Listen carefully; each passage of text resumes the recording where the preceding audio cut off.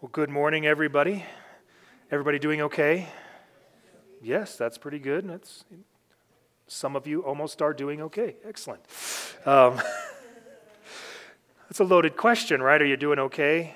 Do you really want the answer right now, or would you like to preach your sermon, Pastor Sean? I would like to preach my sermon, so you can just tell me afterwards. How's that? No, you can't. You can't tell me afterwards, actually, because I won't be here afterwards. So Sheila, my wife, is becoming the commander of the Force Support Squadron today. So yes.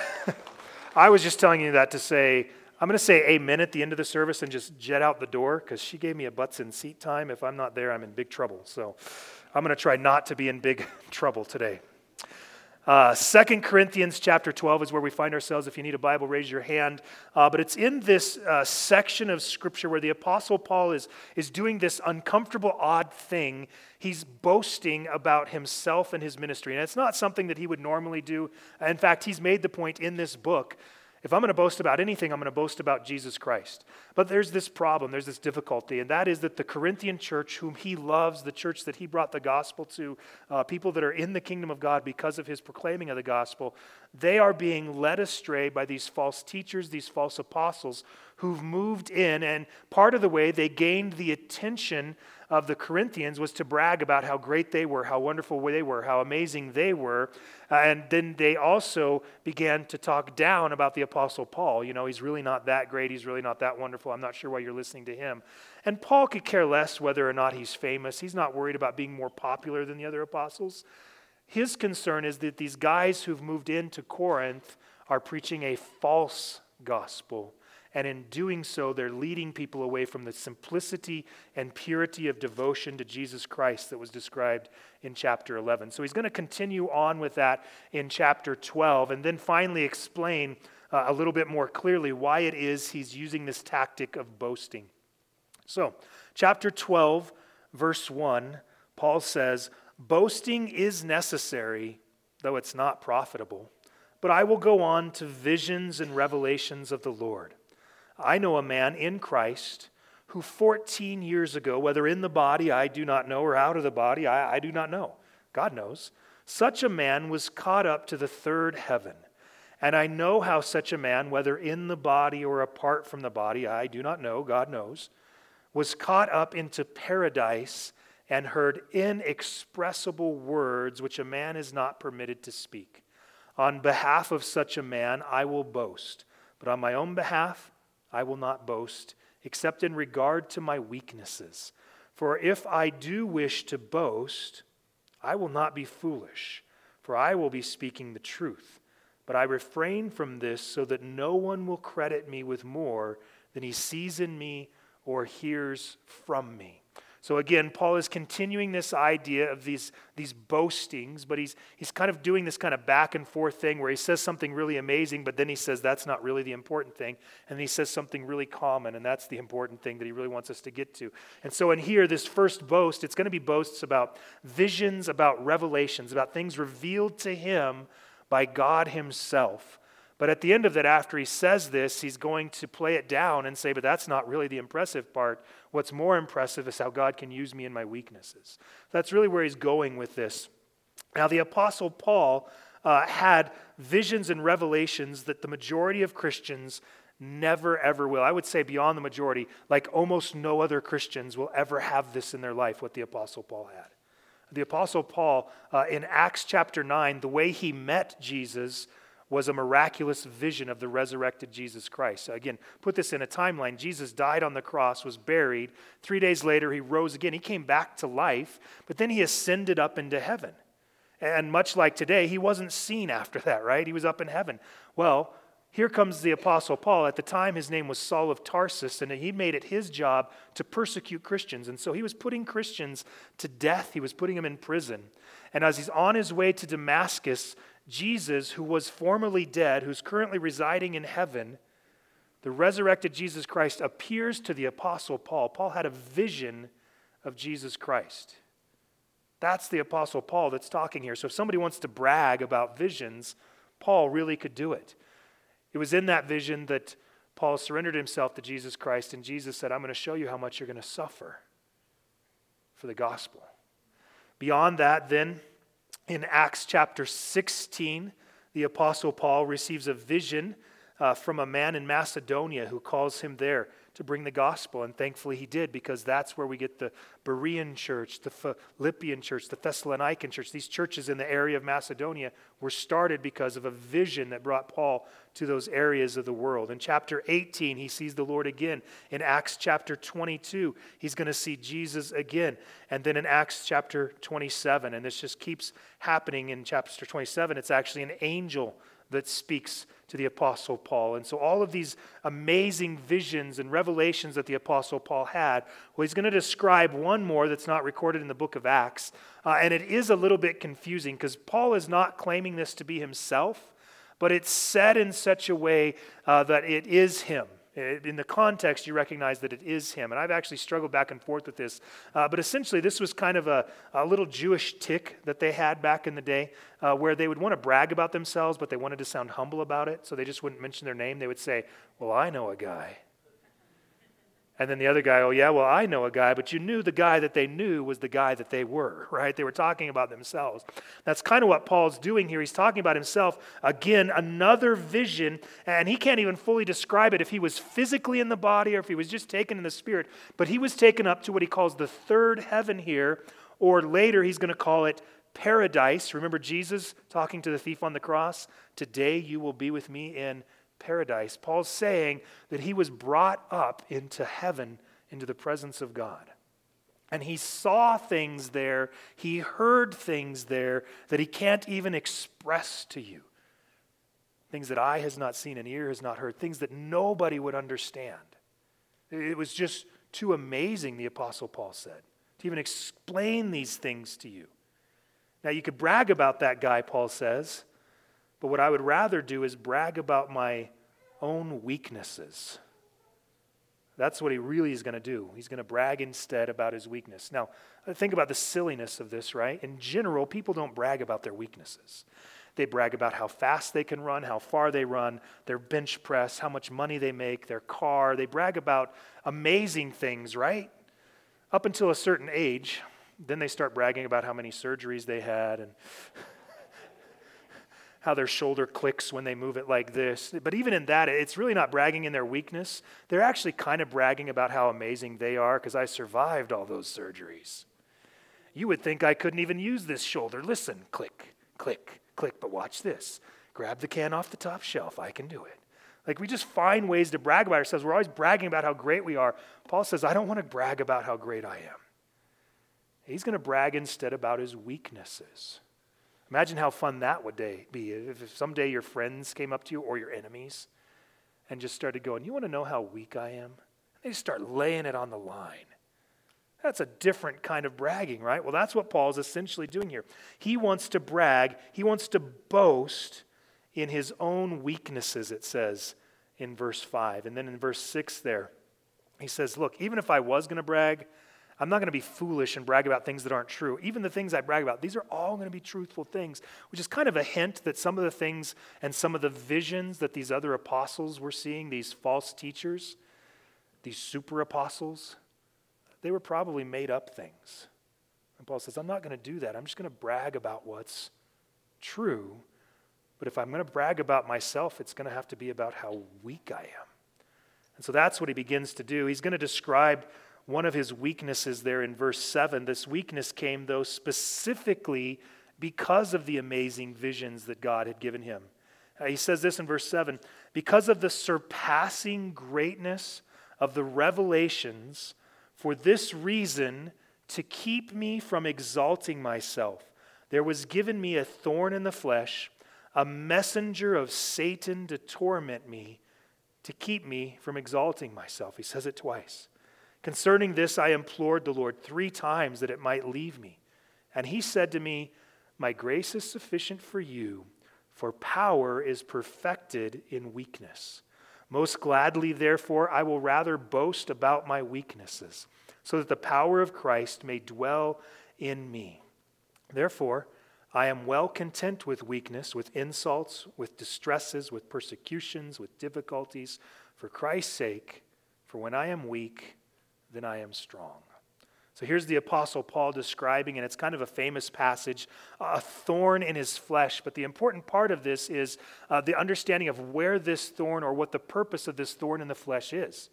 This was something that was given to him to prevent him from bragging about himself, exalting in himself, because he had seen so many amazing things. God had done so many awesome things in him and through him that two things happened. Number one, Satan said, oh, I'm going to mess with this guy. Now, we can't have this guy out there talking about all the things that God has said to him. So a messenger of Satan is sent to torment, harass, beat, or buffet, that might be the translation that you have, just to mess with the Apostle Paul, just to drive him crazy, to annoy him and harass him. A messenger of Satan sent for that purpose.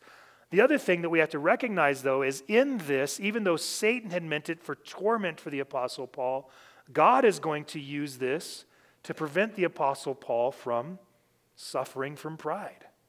So what Satan meant for evil, God is now going to use for good in the life of the Apostle Paul. And ultimately what it's helping Paul do is realize seeing a revelation is not nearly as cool as being the revealer of the revelation. In other words, the whole point of all of this for the Apostle Paul is, compared to God, compared to Jesus Christ, I am weak. Well, these false apostles, it seemed, were so impressed with themselves that Jesus sometimes gets downplayed a little bit. And it kind of gives the wrong impression to the people who were following their teachings that they're the amazing one and not so much God. Well, that's the struggle here. Now, many people have tried to guess what the thorn in the flesh is. My answer is pretty simple to this. I'm going to give you all their other answers because I think they're actually very helpful. But in general, my answer is always the simplest answer. If you're ever curious, which answer is Sean's? Just look for the simplest answer. That's mine, right? And in this case, the simplest answer to what is the thorn in the flesh, it is a messenger of Satan sent to torment him. That's what the thorn in the flesh was. That's as simple as it gets. But there are all these other views on what that looks like, and I do think they are helpful for us to look at. One of the views is, and it's more of a generalized view, is that there was some sort of physical problem that the Apostle Paul had.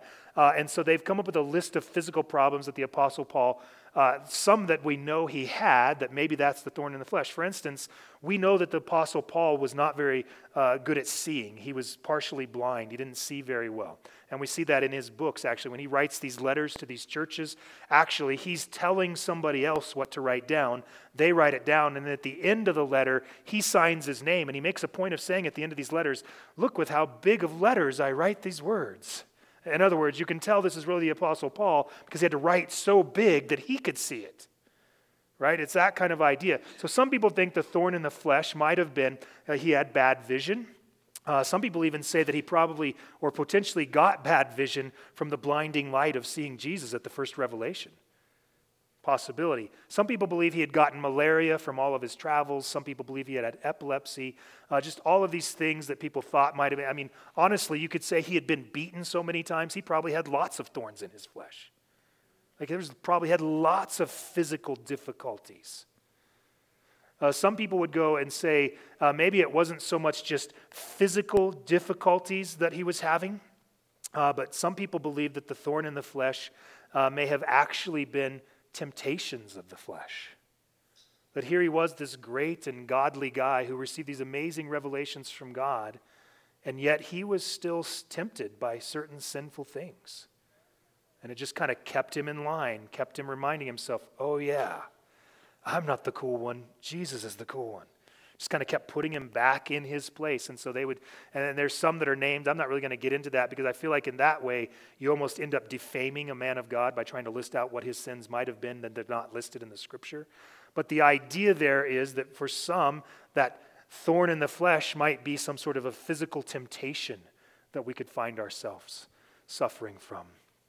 Others will key on that word messenger and said, no, there were literally people that were messing with the Apostle Paul. That literally people just followed him around and harassed him wherever he had gone. And you can certainly see that happening in Scripture, whether it's the false prophets, the false teachers that are there, right? There could literally have been people that just made it their job. You actually see amongst the Jews and the Judaizers, there were actually people that were following him at times around from city to city, plotting how they could put him to death. So literally, it could have been messengers from Satan. That's how he saw it, right? But I still just lean towards kind of the simple understanding there. It says, a messenger of Satan sent to torment me. And the way I envision this, actually that word messenger there, they've translated it into the word messenger, but in the English it's almost always translated the word angel. An angel of Satan, which we would call a demon, sent to torment him. Now, I want to be clear here. I don't believe that demons can possess human beings. I believe we have the Holy Spirit in us. So a demonic spirit cannot enter into the place where the Holy Spirit is. But I do believe that demonic beings can mess with us. And they can poke at us, and they can prod at us. And they can pick on us, and they can distract us and do whatever they can to draw us away from the things that God has called us to. The fascinating thing for me in this is the Apostle Paul, a man of great faith, a man of great prayer, a man who performed miraculous things, a man who brought healing to people, a man who survived a poisonous snake bite on one occasion. I mean, this guy, he was like this with God, right? Like they talked and God answered. Well, here it says, in this case, this messenger of Satan sent to torment him, Paul asked 3 times. It says he implored in verse 8. 3 times, I implored the Lord that he might leave me. The Lord's answer to him was, my grace is sufficient for you, for power is perfected in weakness. The Apostle Paul prayed, and the answer from God was no. You see, here's this struggle that we have as Christians sometimes. We want God to do and think like we think, right? And so we would look at this scenario and go, well, this is the Apostle Paul. This is the Apostle Paul. He did so much for you, God. You should do this for him.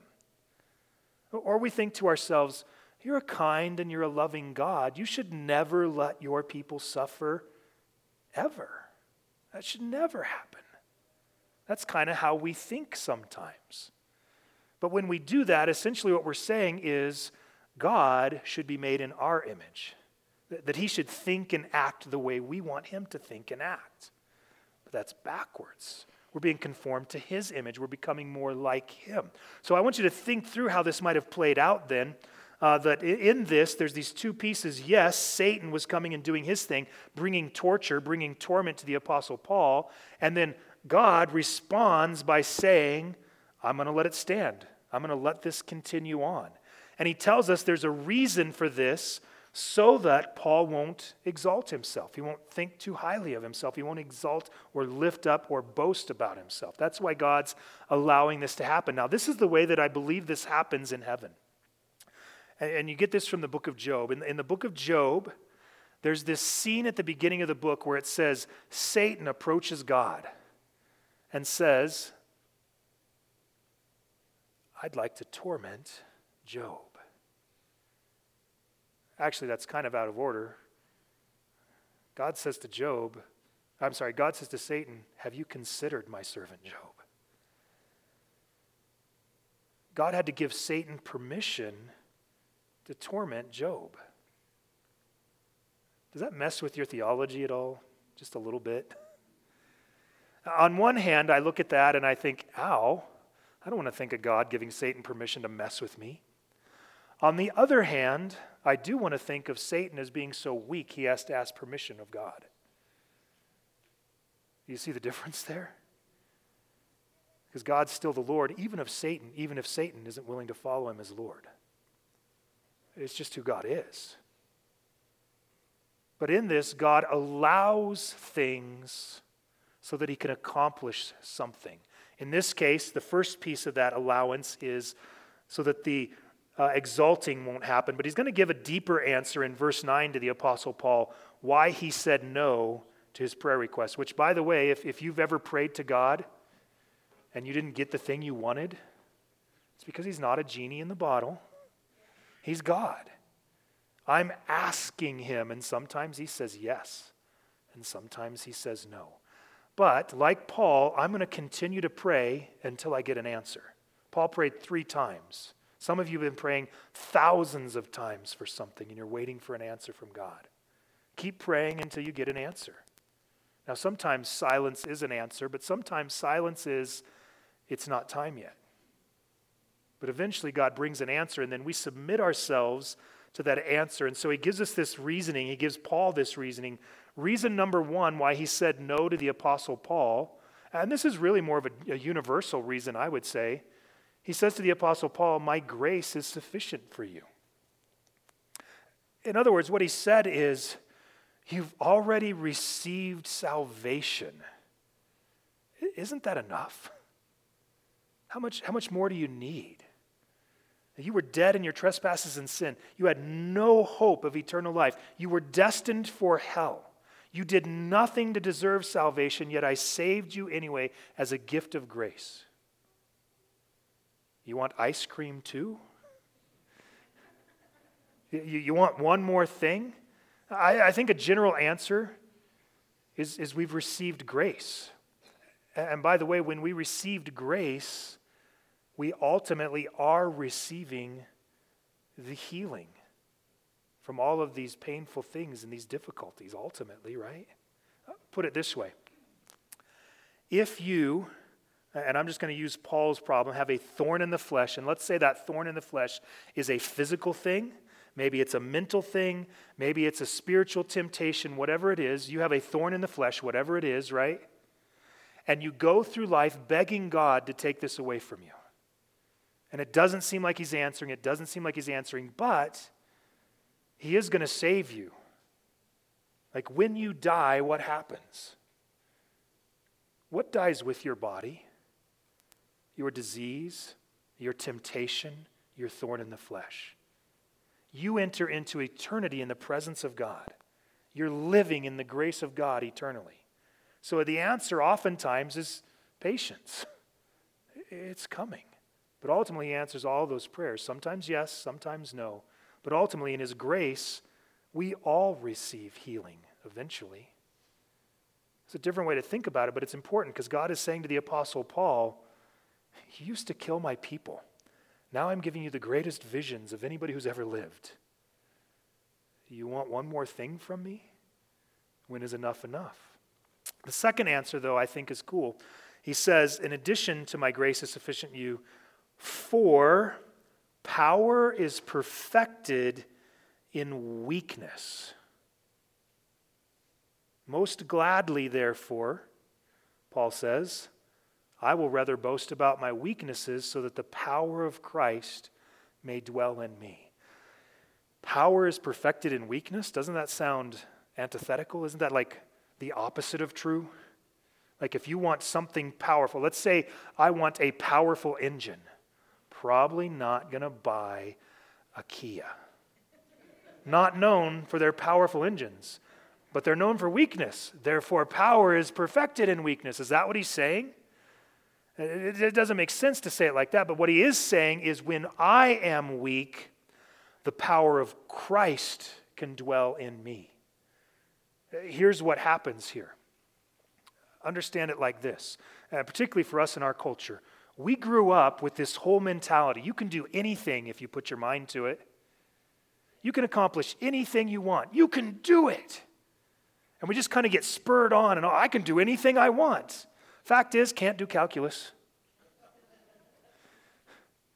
But my mom said I could do anything. Fact is, can't fly. I've tried.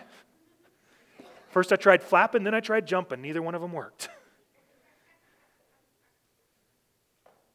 But it's in our weaknesses when we realize we can't do things that we make room for God to do things. Because if we think that we can accomplish anything on our own, then we never have need to ask God to help us with anything. This is why so many people think they're earning their way to heaven by their good works. And you ask them, why do you think God's going to let you into heaven? Because I'm that good. Because I can do anything if I put my mind to it. No. God's power becomes demonstrated in you when you surrender to him. His power is perfected in our weakness. His power dwells in us when we are weak, when we surrender to allow him to work through us. And that's what Paul wants the people of Corinth to see. What was so amazing about his ministry is not that Paul was great, it's that Paul was greatly used by God. When powerful things were happening in Paul's life, it wasn't because Paul worked really hard and said, I can do it. I can do this thing. That's not how it worked. Paul didn't say to himself, self, I think I'm going to go bring the gospel to the Gentiles. And the Holy Spirit said, would you like me to come along? And Paul was like, no, I got this. That's not how that worked. The Spirit of God said, set aside for me Paul and Barnabas in the book of Acts. And then they went out. It was in the power of God that Paul's strength is. And those are the things he wants to boast about. In fact, Paul would say it this way, you want to know something amazing? I am this weak old dude and God keeps doing great things from me. I'm nothing, and yet God. The power of God begins to be revealed in the Apostle Paul. That's why he is content with weakness in verse 10, with insults and distresses and persecutions and difficulties. Because for Christ's sake, when he is weak, that's when he's strong. The Corinthians were seeing that as the opposite. Because he was insulted and under distress and under persecution and difficulty, clearly something was wrong with him. I saw a great Spurgeon quote this week. It says, if somebody speaks poorly of you, don't get angry at them. Just be thankful they don't know the rest of the story because you're way worse than they think you are. It's kind of the deal here with the Apostle Paul. Could you imagine being the Apostle Paul? Persecuted and put to death Christians. And now you have to go to towns and tell them that Jesus Christ is Lord. He probably never once felt worthy of his salvation. Probably when they persecuted him and they picked up stones to throw at him to put him to death, he probably thought to himself, I got this coming. I deserve this. You see, his mind was in the right place where he was now fully reliant on God for the things that God was going to do. He says in verse 11, I've become foolish. You yourselves compelled me. Actually, I should have been commended by you, for in no respect was I inferior to the most eminent apostles, even though I am a nobody. The signs of a true apostle were performed among you with all perseverance by signs and wonders and miracles. For in what respect were you treated as inferior to the rest of the churches, except that I myself did not burden you? Forgive me this wrong, just dripping with sarcasm here. But the issue here is this. Paul is acting like a fool by commending himself, but he wants the Corinthians to recognize this. They're the ones that should have been bragging about Paul's ministry because they experienced it firsthand. So imagine it like this. If you're in the city of Corinth and some guy comes to town that you don't know and he says, you're not going to believe this, but I was in this other town a few weeks ago and I healed a sick man. Well, the Corinthians should have said, we've seen it before, right? They should have said, well, Paul did that stuff all the time. We saw it with our own two eyes, but they were somehow more enamored with the stories of the super apostles than they were with their own experiences of what God had done in their midst. Paul lists out the evidence that he was an apostle was signs, wonders, miracles. Paul did those things right in front of the Corinthians. He did it right before their eyes. They saw it. They should have been bragging about him. Well, you think that's good. You should have seen what Paul did this one time. That's what they should have been doing. But they were caught up. They were missing the point. They were bragging about a story they heard about rather than the story that they lived. Paul says this doesn't make any sense. He talks here some more about, and again, I think this is important to recognize, by the way, in verse 12, the signs of a true apostle were performed among you. Paul didn't do these things. God did these things through Paul. And as God did these things through Paul, it was the evidence to the Corinthians that he was an apostle. How should they know that they should listen to Paul's teaching over somebody else's? They saw the power of God working through him. And if God is working through him, then maybe I should pay attention to this man. That's what Paul's trying to get across to them. And they never saw the power of God in these most eminent apostles, or as some translations call them, the super apostles. They never saw those things. So Paul's trying to express to them, look, I'm coming to town. And so here in verse 14, here for this third time, I'm ready to come to you. And I will not be a burden to you, for I don't seek what is yours, but you, for children are not responsible to save up for their parents, but parents for their children. I will most gladly spend and be expended for your souls. If I love you more, am I to be loved less? But be that as it may, I did not burden you myself. Nevertheless, crafty man that I am, I took you in by deceit. Certainly, I have not taken advantage of you through any of those whom I have sent to you. Have I? I urged Titus to go, and I sent the brother with him. Titus didn't take advantage of you, did he? Did we not conduct ourselves in the same spirit and walk in the same steps? Paul's going back to this. He addressed it in the last chapter, so I don't want to spend a lot of time on it. But one of the accusations against the Apostle Paul is he didn't charge for his ministry. Could you imagine that if we were to send missionaries out? Think about this for a second. So we've got a mission team, we're going to send them out. We're going to send them to some third world country where nobody has the gospel there. And we tell them, now the first thing you do is you show them the terms of service. That you're willing to preach for them if they give you enough money. But if they're not willing to pay, don't preach the gospel in that town. But that's not what Paul was doing. Paul's going to unbelievers to proclaim the gospel in their midst, the free given, grace given gospel. He was willing, as he says here, to spend or be expended for their souls. He was willing to spend his own money or even spend his own life so that they could be saved. You see what Paul's trying to explain to them? Look, I'm not getting paid not because I'm an amateur and they're professionals. I'm not getting paid because I love you. That's what Paul was saying to the Corinthians. He even kind of puts it in a very simple illustration. Children are not responsible to save up for their parents, but parents for their children.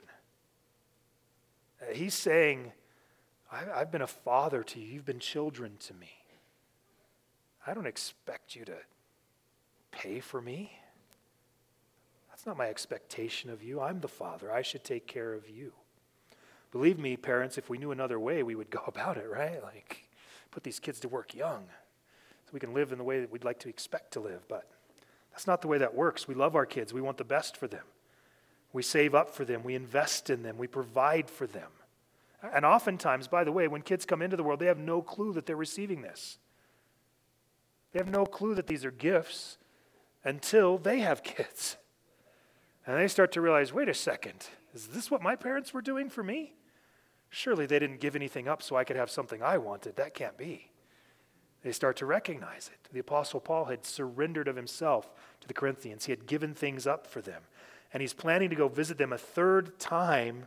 And he wants them to understand, I'm not going to bother you again that time. I don't want to burden you in any way. I just want you to know the truth of the gospel. Well, here's where he brings out his real motives. And this is great for us in verse 19 because it really kind of helps us understand this strange section here in chapter 10, 11, and 12 where Paul is kind of bragging about himself. It just feels wrong. Paul's going to explain why this is happening. Verse 19, all this time you have been thinking that we are defending ourselves to you. Actually, it is in the sight of God that we have been speaking in Christ and for your upbuilding, beloved. For I'm afraid that perhaps when I come, I may find you to be not what I wish, and may be found by you to be not what you wish, that perhaps there will be strife, jealousy, angry tempers, disputes, slanders, gossip, arrogance, disturbances. I'm afraid that when I come again, my God may humiliate me before you, and I may mourn over many of those who have sinned in the past and not repented of the impurity, immorality, and sensuality which they have practiced. Paul really gets to the heart of why he's going through this game with them of bragging. All of this was a design to teach the people of Corinth something. He's not defending himself because, again, Paul really doesn't care what they think about him. But what he is doing in this defense is he's teaching them how to recognize the true apostles from the false apostles, the true teachers from the false teachers. And so he's been just kind of dropping each one of these points in chapters 10, 11, and 12. He's just been kind of dropping these little ideas, these little thoughts on how they can recognize the difference between true and false. And there's several of them in there, obviously, I think that you can pick up on. But I think ultimately the idea is this return to Jesus Christ. That Jesus is the hero of the story, that he's the point of every sermon, that he's the purpose of every missionary journey. That it's about the fame of Jesus, not the fame of the preacher. He's been just kind of putting this in there, and I think he said it the best in chapter 11. He's just afraid that they're going to be led astray from the simplicity and purity of devotion to Christ. I would say it this way, though, if you're looking at teachers, if you're trying to decide if a preacher or a teacher or some new apostle or prophet, just ask yourself this question about their ministry. Is their ministry about the simplicity and purity of devotion to Jesus Christ? If it's not, if it's just a big show, if it ends up making them more famous than Jesus, then maybe you shouldn't be listening to that teacher. If they've convinced you that Christianity is so complicated you couldn't understand it without their help, then maybe they don't have a right understanding of Christianity. If you think that they're trying to convince you that it's not enough to trust in Jesus Christ, that you have to trust in Jesus Christ and they start listing out all these other things you have to do to be pleasing to God, there's a problem with that teaching. It's a false gospel. It's a different Jesus. And he's been laying this out with this kind of amazing sarcastic rhetoric that he has, this argument back and forth where he talks about, I'll boast about how weak I am and how great Jesus is. I'll boast about how much suffering I've had because Jesus is worth all my suffering. I'll boast about how I'd freely given myself for you because I want you to hear the gospel. Paul just has been doing kind of this amazing weaving of this boasting just for the purpose that they would understand. And maybe I should just say it this way. Maybe I could make it even more clear. You have a responsibility as believers to examine those who are teaching you, to see what their motives are, to recognize their motives. As the teacher, this is an awkward conversation to have, in case you're curious. You have a responsibility to question my motives. Why am I doing this? Why is Pastor Sean here? Is Pastor Sean trying to become famous or rich? Does Pastor Sean even love Jesus? I might just be a really good speaker, and McDonald's didn't need good speakers, so I came here. You have to examine the motive of the person. If the motive of the person isn't to glorify Jesus Christ, then there's a problem there. Paul's teaching the church in Corinth because Paul, he's not going to live forever. What's great about this is all written down for us. And of course, we know now, it's pretty clear to us that the teaching of Paul has lasted, right? Because it's all focused on Jesus Christ. It's become pretty clear to us because we don't even know the names of the most eminent apostles, the super apostles that he was fighting about. Those guys have been forgotten in history, but Paul's been recorded for us, passed down and preserved for us by God so we could get to this point. So here's the deal. He's coming to visit them again, and he's trying to teach them these things for a purpose because he doesn't want to have these uncomfortable conversations when he gets to Corinth. You guys ever gone to a family reunion you didn't really want to go to? You think to yourself, woohoo, family reunion, this is going to be awesome. All my family's going to be there. And then you start thinking about who your family is. And it kind of goes from a joyous occasion to this awkward obligation. And you kind of think about some of these struggles maybe you've had with your family. Paul's looking at a church and he should be coming to visit them. There should be this amazing, awesome reunion. However, some people have snuck into that church who've been speaking poorly about the Apostle Paul. Now he's going into this kind of awkward situation. He's trying to prepare the people that they can solve this before he gets there. And so he's afraid that when he gets there, it's going to be all these relational problems: strife, jealousy, angry tempers, disputes, slanders, gossip, arrogance, disturbances. Nobody wants to go to that. Could you imagine having to go to something like that? It's like your high school reunion. It's like just all that junk from high school just pulled right back up, and you're right back in that moment, right? It's just so awkward. Paul doesn't want that.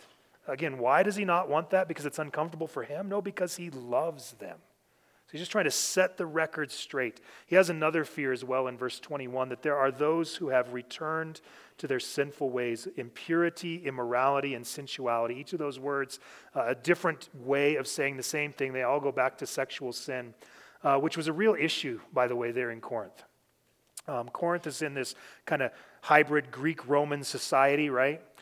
And they're inundated with sexuality and sexual images. It's all around them. In fact, throughout history, up until less than 100 years ago, there were museums that had entire sections of the museum that was locked off. You couldn't go into them because all the statues and all the things that they found in these historical digs from this time in history were too sexualized for the average viewer to see. So you had to be of a certain age, and you actually had to pay the museum keeper extra money to go into those areas, and it was often after hours, after the rest of the museum was shut down because of all these sexual images. And so for us, like, we recognize that whether it's TV or internet, we're kind of flooded with these sexualized images. It was like that for them as well. Just think about every historic sculpture that you see from that time period. Somebody's naked every single time. That stuff was not just, by the way, in an art museum. That was on the walls of their cities. It was like going to the mall, right? You go to the mall and you're walking by Victoria's Secret and you go, whoop, that's not a secret anymore. And you just keep walking. You have to look away. Like, she just revealed all of her secrets over there. What's going on? It was like that for every store in these cultures. And for them, it was an act of worshiping their false gods. But literally, you would go to the bakery and there would be nudity etched in the wall. It was just everywhere. It was all around them. And so Paul, think about these people who he's led to Christ. He's bringing them to this higher understanding of the things of God and what God desires of us and how God would view this. And they've been repentant, but there's this fear that some of them are still stuck in this. And he just wants to see that dealt with. And so he's going to look at that next week. So there you have it. That's like 4 sermons in one, getting through chapter 12 there. However, you cannot exchange them for Sundays. So you can't say, we got 4 sermons this week so I can take the next 4 weeks off, right? Is that the way that works? No. You want to come back because there's only one more chapter left in this book and you don't want to miss that.